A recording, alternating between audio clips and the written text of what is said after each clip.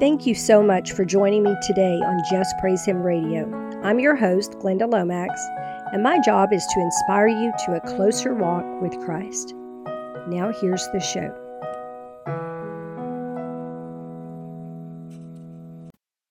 Hello, believers. Welcome to the Just Praise Him Radio Show. I'm your host, Glenda Lomax, and the title of my message today is Understanding Worship. And as we are talking about worship this week, I'm sure I don't have to tell you the enemy put up quite a fight to keep this podcast from happening. Y'all know that I am part of the unchurched among the population. I did attend church when I was in Louisiana because that church was someplace the Lord wanted to use me, but I don't now, and I don't intend to. I know a lot of you are also unchurched, but just because we don't go to church does not mean we do not worship our King. I worship Him a lot better and for a lot longer when I'm at home. I was never comfortable worshiping in public. So I want to talk to you about private worship today, because I know if you can grasp this and begin to worship the Lord for yourself, it will help you immeasurably, and it will help your relationship with Him tremendously. I began worshiping the Lord early in my walk. In my first year with Him, I was sent to Morgan City, Louisiana to do some work. I rented an apartment and got right to work. I also got right into real worship, private worship. Every evening after work, around 7 p.m., I would lock my doors, turn off the phone ringers, and start my worship music. Sometimes I would do this during lunch hour because I would just miss Him and miss His presence, and I would go home at lunch and gobble down a peanut butter sandwich or something, and then I would worship for the rest of my lunch hour. I would begin praising God and telling Him how wonderful He was to save me, and thanking Him for my salvation, and thanking Him in advance for saving my 2 grown children. And then I would begin telling Him how wonderful He was for being Him. That part is the worship. Make no mistake, the Lord loves when we truly worship Him, not for what He does for us, but because we adore Him. I mean, do you love your spouse because of what they do for you, or do you love them as a person? That is the difference. Do you love your child for what they do for you, or do you love them as a person? He listens intently to every bit of worship we offer up to Him, and He delights in even the tiniest sliver as you go about your day. Okay, let's talk for a minute about the law of first mention, because we're going to talk about the first mention of worship. The law of first mention means where a word appears for the first time in the Bible is a key to interpreting all the other occurrences. The first mention of worship is Genesis 22, verse 5, which says, And Abraham said unto his young men, Abide ye here with the ass, and I and the lad will go yonder and worship and come again to you. What I notice here is that Abraham took time out of his work day, and he went aside to worship God. So I want y'all to remember that, okay? The King James Version translates that's the Strong's Hebrew word 7812, and I can't pronounce it, so I won't try. But it's translated worship 99 times. It's translated bow or bow down 31 times and 18 times, respectively. And obeisance 9 times. Obeisance means to show great respect, and reverence 5 times. It is the same as the 7812 is the same as the word translated worship in this verse. For thou shalt worship no other God, for the Lord whose name is jealous is a jealous God. And it is the same Hebrew word translated worship in this verse, 2 Kings 17:36. But the Lord who brought you up out of the land of Egypt with great power and a stretched out arm, Him shall you fear, and Him shall you worship, and to Him shall you do sacrifice.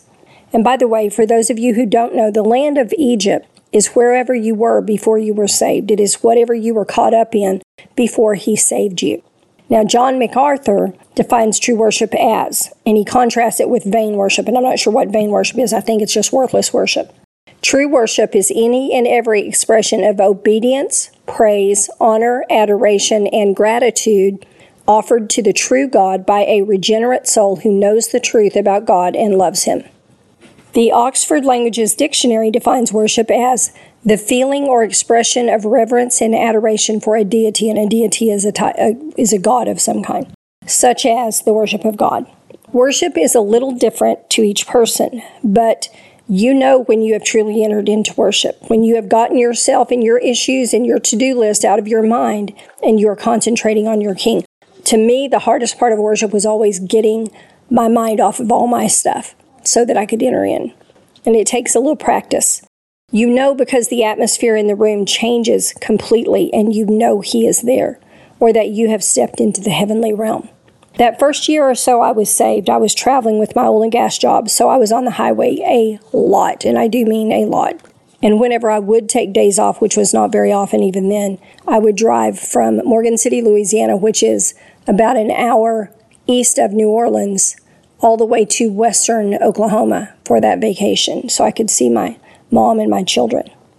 So I always carried teaching tapes of sermons to listen to and worship music with me. In fact, when I'd be planning a vacation, the first thing I did was I ordered teaching tapes that I wanted to listen to. And sometimes I'd buy 2 or 3 sets because I would run them the entire time I was traveling. It was so much fun to listen. I alternated the worship music and the sermons as I drove. And I listened to them whenever I was driving around out on the job. And I would listen to teaching for a while. And then when I got tired of that, I would pop the worship cassette in and I would sing to the Lord and worship Him. I lost count of how often this happened. But when the worship got really deep, and I knew nothing about God back then, y'all, I would enter a state of being of what I called the bliss. It felt like I was in heaven, although I don't know what heaven really feels like. It was a heavenly feeling. I lost track of driving, of the road, where I was going, everything. I remember times when 30 minutes later I would come out of that place and I would be way further than I thought I had driven. And now I look back on that and I think, wow, that almost sounds dangerous, to not really be present in your driving, but God just had me, and He protected me. He protected me because I was in that secret place with Him. That went on for well over a year, happening regularly. I knew nothing about worship. I did not even really know the difference between praise and worship. I just knew that I loved Him, and it made me feel happy to sing those songs to Him, so I did. This is the basic way that I move into true worship, in case it may help you in some way. Now, you do it the way you want to do it. I'm just telling you the way I do it because people have asked me about different things about it. I used to make a cassette with my own music mix on it to worship to. And it had praise music first because we enter into His chords with praise and thanksgiving. Those are the outer chords, not the inner ones. This should be music that really makes you smile and praise Him. You choose what gives you that feeling. My favorite praise song for a long time now has been I Go to the Rock. And a really happy rendition of that was done by Aaron Jeffrey. It's out on YouTube. I'll put the link in the description. Begin praising and thanking Him for all He has done for you. This turns into a very long list very quickly if you are a thankful person, and you should be. Next, I put on worship music. My favorite CD was for a long time the one that there's a free download at this link that I'll publish in the description. That is Jacob Toback's site. He actually has a course you can study on true worship. But you can use whatever worship music moves you into God's presence. Turn on worship music that really moves you. I used to kneel or bow or prostrate myself on the floor and begin worshiping. I don't do that anymore because if I did, I wouldn't be able to get back up. But like a lot of y'all are the same way. But I was reading Revelations one day and I realized that the things that the angels say in heaven, that's worship. Holy, holy, holy, or worthy is the Lamb of all praise and honor and glory. Those kind of things. This is the place where I have to be sure my mouth does not start asking Him for stuff, because when we get near Him, that's what we tend to do when we pray because we're human. Worship time is for Him, not for you. Please hear me on this. Worship is for God. It is not for you. Keep your mind and your focus on Him, not on things you need, not on things you want, but on Him, okay? Now, instead of prostrating myself on the floor or getting on my knees and then I can't get back up, I stand or more often kind of dance around whatever I feel like doing, focusing solely on Him and on delighting Him and delighting in Him. You can begin then telling Him how awesome He is and how very much you love and adore Him. Or you can say something like, holy, holy, holy is the Lord God Almighty. I also have a song on CD called Holy, Holy, Holy that has a very ethereal sound to it. It's one of those songs that just kind of takes you into His presence. But you buy whatever sound moves you into His presence. Turn on music that really moves you. I usually make a new worship mix every year, and then I date them in the titles of the file that I save in MP3 on my computer. I just date them. As you set your heart to adore Him, you should feel the anointing begin to fall. If not, keep pressing in. Refuse to stop until His presence comes. Go deeper, then go deeper again. Press in. I can be in worship anywhere from 20 minutes to 2 hours or more at a time, and it's awesome. You don't even want to come back out.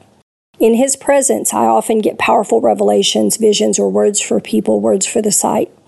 This is what works for me. It may be different for you. I'm sharing you what I do to give you ideas. Like I said, I used to do it driving down the road, and the only thing that was bowed down was my heart, but that's okay, because it's your heart He's after. Your worship is a sacred thing, and it is personal to each person. How you do it, what you listen to while you do it, whatever. That's all personal to you.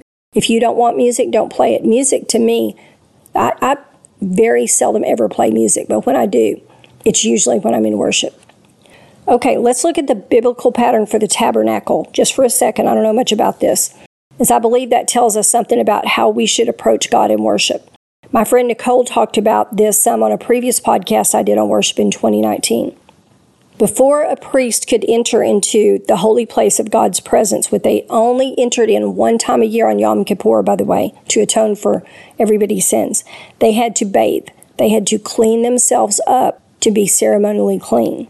Then they had to dress in special holy garments. For us, we need to repent for any sins we have done or even might have done, especially now when war is probably at our doorstep. We need to clean up any wrong attitudes that are lurking in our hearts.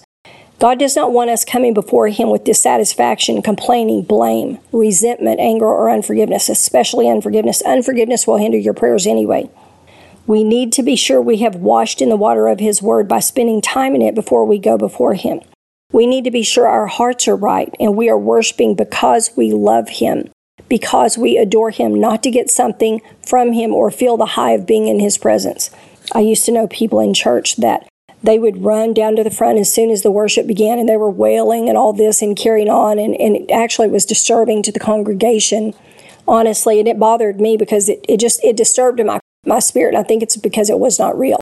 And I found out from them later, there was a couple of them that did this, that they went around to all these different churches, and the reason they did that is they would just run into the worship for, just a few seconds to get high on the worship, on His presence, and I know that because the Lord told me that. He told me that they were just barely touching the edge of it, and if they would press in with a pure heart, He would give them so much more, so much more. So we need to go into worship not to get something or feel the high of being in His presence, but because we love Him. And we want to please Him, don't we? Don't you want to please Him? You should want to please Him if He's your God. Okay, there's one extra special category of worship I want to remind you of because we all need this one. And it's what I call worship in the dark. Worshiping during the darkest moments of your life. Prophet Jay Hudson, who's now gone home to be with the Lord, may he rest in peace. He died in a car accident not this year, but last year in the summer, I believe. He was a precious soul. He was HIV positive because he had come out of the homosexual lifestyle. And he told me one time that after he got the diagnosis was when he wrote all these beautiful songs. I have them on a CD somewhere. I don't know if I still have them. But I did have them on one of my computers, but it might be the one that crashed. But he said that he recorded those in a closet. He had a friend who mixed the sound and everything, and he recorded them in a closet right after he was diagnosed. Right after he got that diagnosis, he spent 3 days writing songs to God and recording them in a closet. And that always amazed me about him. And that's what that is. That's worshiping in the dark. When you're having a dark moment, you remember Prophet Jay Hudson getting in that dark closet when he was just given a terminal diagnosis, basically HIV. There wasn't that many drugs back then, years ago, to treat that. And who would want to take all that stuff anyway? But he went into a dark closet and recorded his love and his adoration of Jesus. So y'all remember that, worship in the dark, because we're going to go into some very dark times here, okay? And I'm talking dark, dark. You can feel the spiritual darkness now, and it's getting darker all the time. Worshiping in the dark is worshiping during the darkest moments of your life. It's worshiping when you feel the least like it. You just got a cancer diagnosis, or your spouse just left you, or you have no money in your bank account, no job, and you don't know how you're going to eat and pay your bills. It is a true sacrifice, and it is the most powerful of all worship. I think Job, as well as King David, could have been described as a man after God's own heart. In all his loss and heartache, Job never once struck out at the Lord. And not only did he not strike out, but he worshiped. When the worst thing that could happen to him happened, Job worshiped. I'm going to read you Job 1:18-20. While he was yet speaking, there came also another and said, Thy sons and thy daughters were eating and drinking wine in their eldest brother's house. And behold, there came a great wind from the wilderness, and smote the four corners of the house, and it fell upon the young men, and they are dead. And I only am escaped alone to tell thee. Then Job arose and rent his mantle, and shaved his head, and fell down upon the ground and worshipped. So I was reading how Job immediately worshipped when he was told he had lost all his wealth and all his children, and I was thinking how wise that is.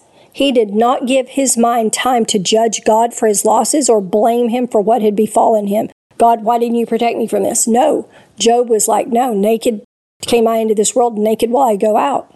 Blessed be the name of the Lord. He immediately rented his mantle, which means he tore his clothes and shaved his head because that was a sign of mourning, and fell down upon the ground and worshipped God. Think about that. Let's say the invasion comes and the enemy burns down your house and kills your family, and you alone are left. What's your response going to be? Are you going to yell at God and be mad at him? You have to think about these things because this is the time we live in. We have to think about these things. And I thought, how many of us will render a like reaction when we lose it all in the coming war? How many of us will even still like God and not be totally offended at him for our losses? Come on, y'all. I'm trying to help you here. Think about this. And let me provide part of the answer to that question for you. Not many. Okay? Not many. Very, very few people will even speak to God for a while after something like that happens. It is because of a lack of understanding of who God really is. Did you get mad at your parents when they spanked you or when you lost something?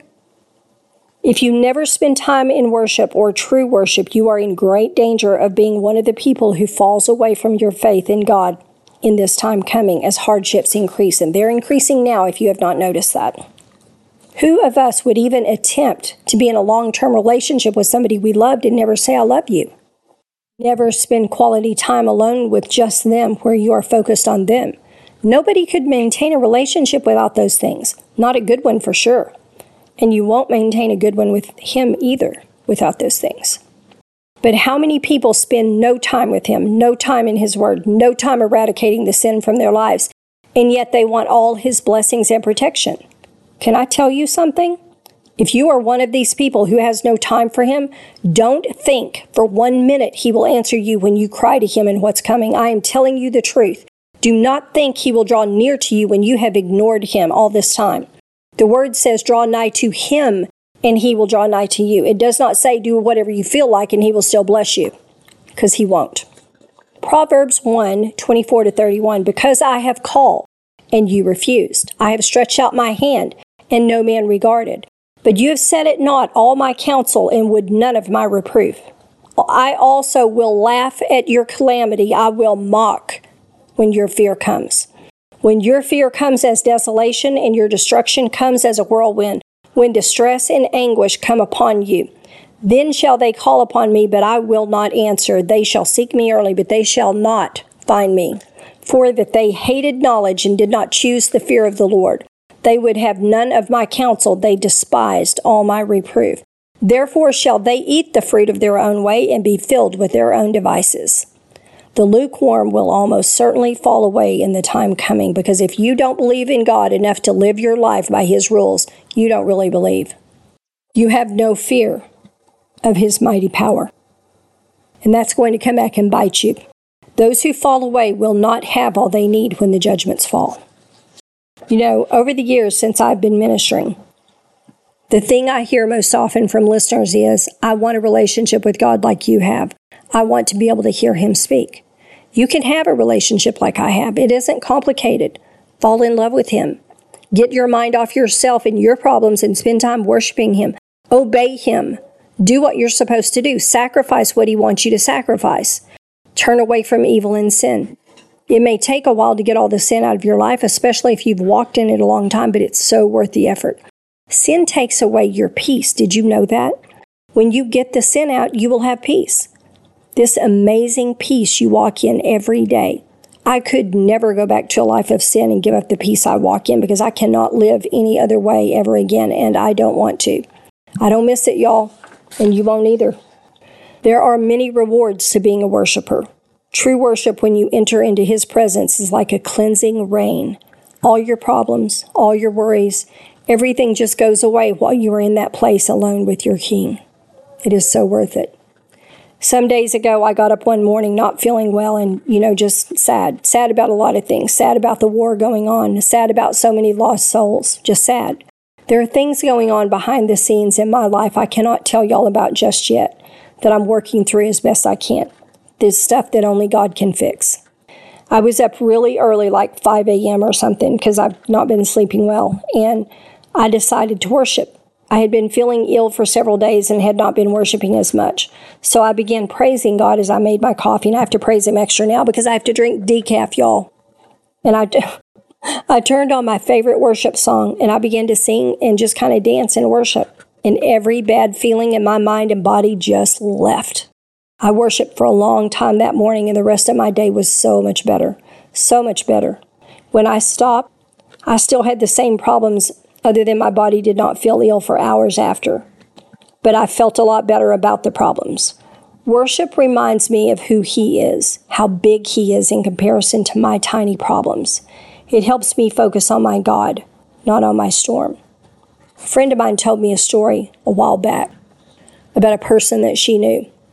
A man, an older man who had a lot of health problems. He lived alone. And no one had heard from him for a few days, and they went to his house, and they found him deceased. But you got to hear how they found him deceased. He had died worshiping. He had died worshiping God, prostrate on the floor. God took him home. And I thought that was the most beautiful thing I ever heard, that he died in worship. He went to meet his King and then got to go be with Him. It does not get better than that, y'all. Several years ago in Arkansas, I was worshiping Him in dance one afternoon. I remember I was just really rejoicing. I can still remember how I felt. And I was just rejoicing in Him and just loving Him. And I had my hands raised as I danced. And I felt Him grab my hands and squeeze them. No amount of words could ever express the joy I felt then. I could feel it as strongly as if a physical person grabbed hold of my hands and squeezed them. It's the only time that's ever happened. Now, He does not do something like this every time you worship. If you get an experience like that, even once in a lifetime, consider yourself beyond blessed. But He will let you know He is there enjoying your worship every now and then. He sees your worship. He delights in your worship. And if you will focus your heart only on Him and truly adore Him, He will meet you in worship. His presence will surround you like a warm blanket, and you will never want to leave that place. I hope this podcast has been a help to you, and I hope that you will remember the things that I said, because this will help you now, and this will help you in the horrors that are coming if you are still here, which I pray you're not. I pray that all of us are at home enjoying the marriage feast. And I wish that everybody could be. I wish that everybody would give their heart to Him, because it's going to be such a horrible thing to be left behind.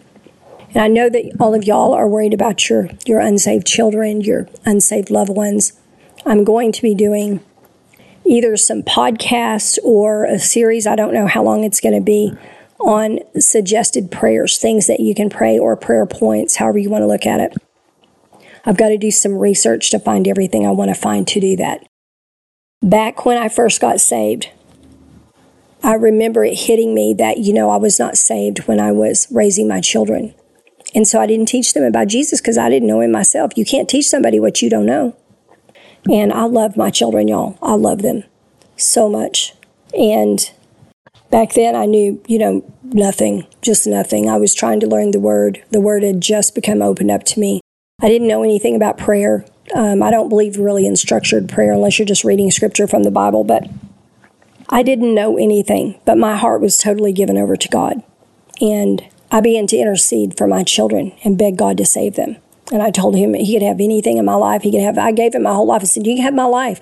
And when I had been interceding for weeks at this point. I remember I was in my bedroom in Morgan City because I would always go in there to worship. I don't know why. And when I said, I'll give you my life, my knees went out from under me. The glory hit that room and my knees dropped right out. I dropped like a rock to the floor and didn't care. And I remember I couldn't get up because his glory was on me. And his glory is a very heavy thing if you've ever felt it. I've only felt it a few times, but it is very heavy. It's like having a 200-pound blanket laying on top of you.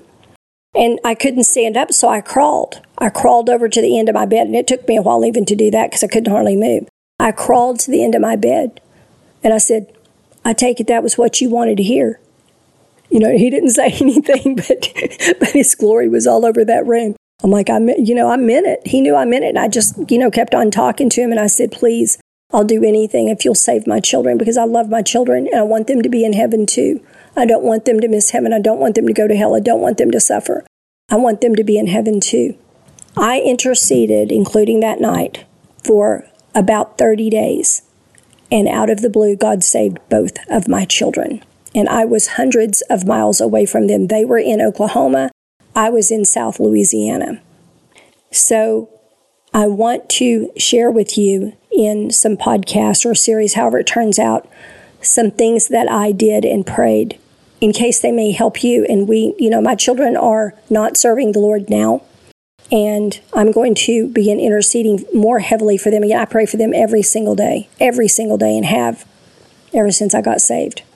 I am going to begin interceding for them again. And if my daughter hears this, she'll laugh because we used to say, boy, you're in trouble when the senior citizens start praying for you. You better look out because God answers them. They've got seniority. God answers them. She'll know. She is the most charming, funny person.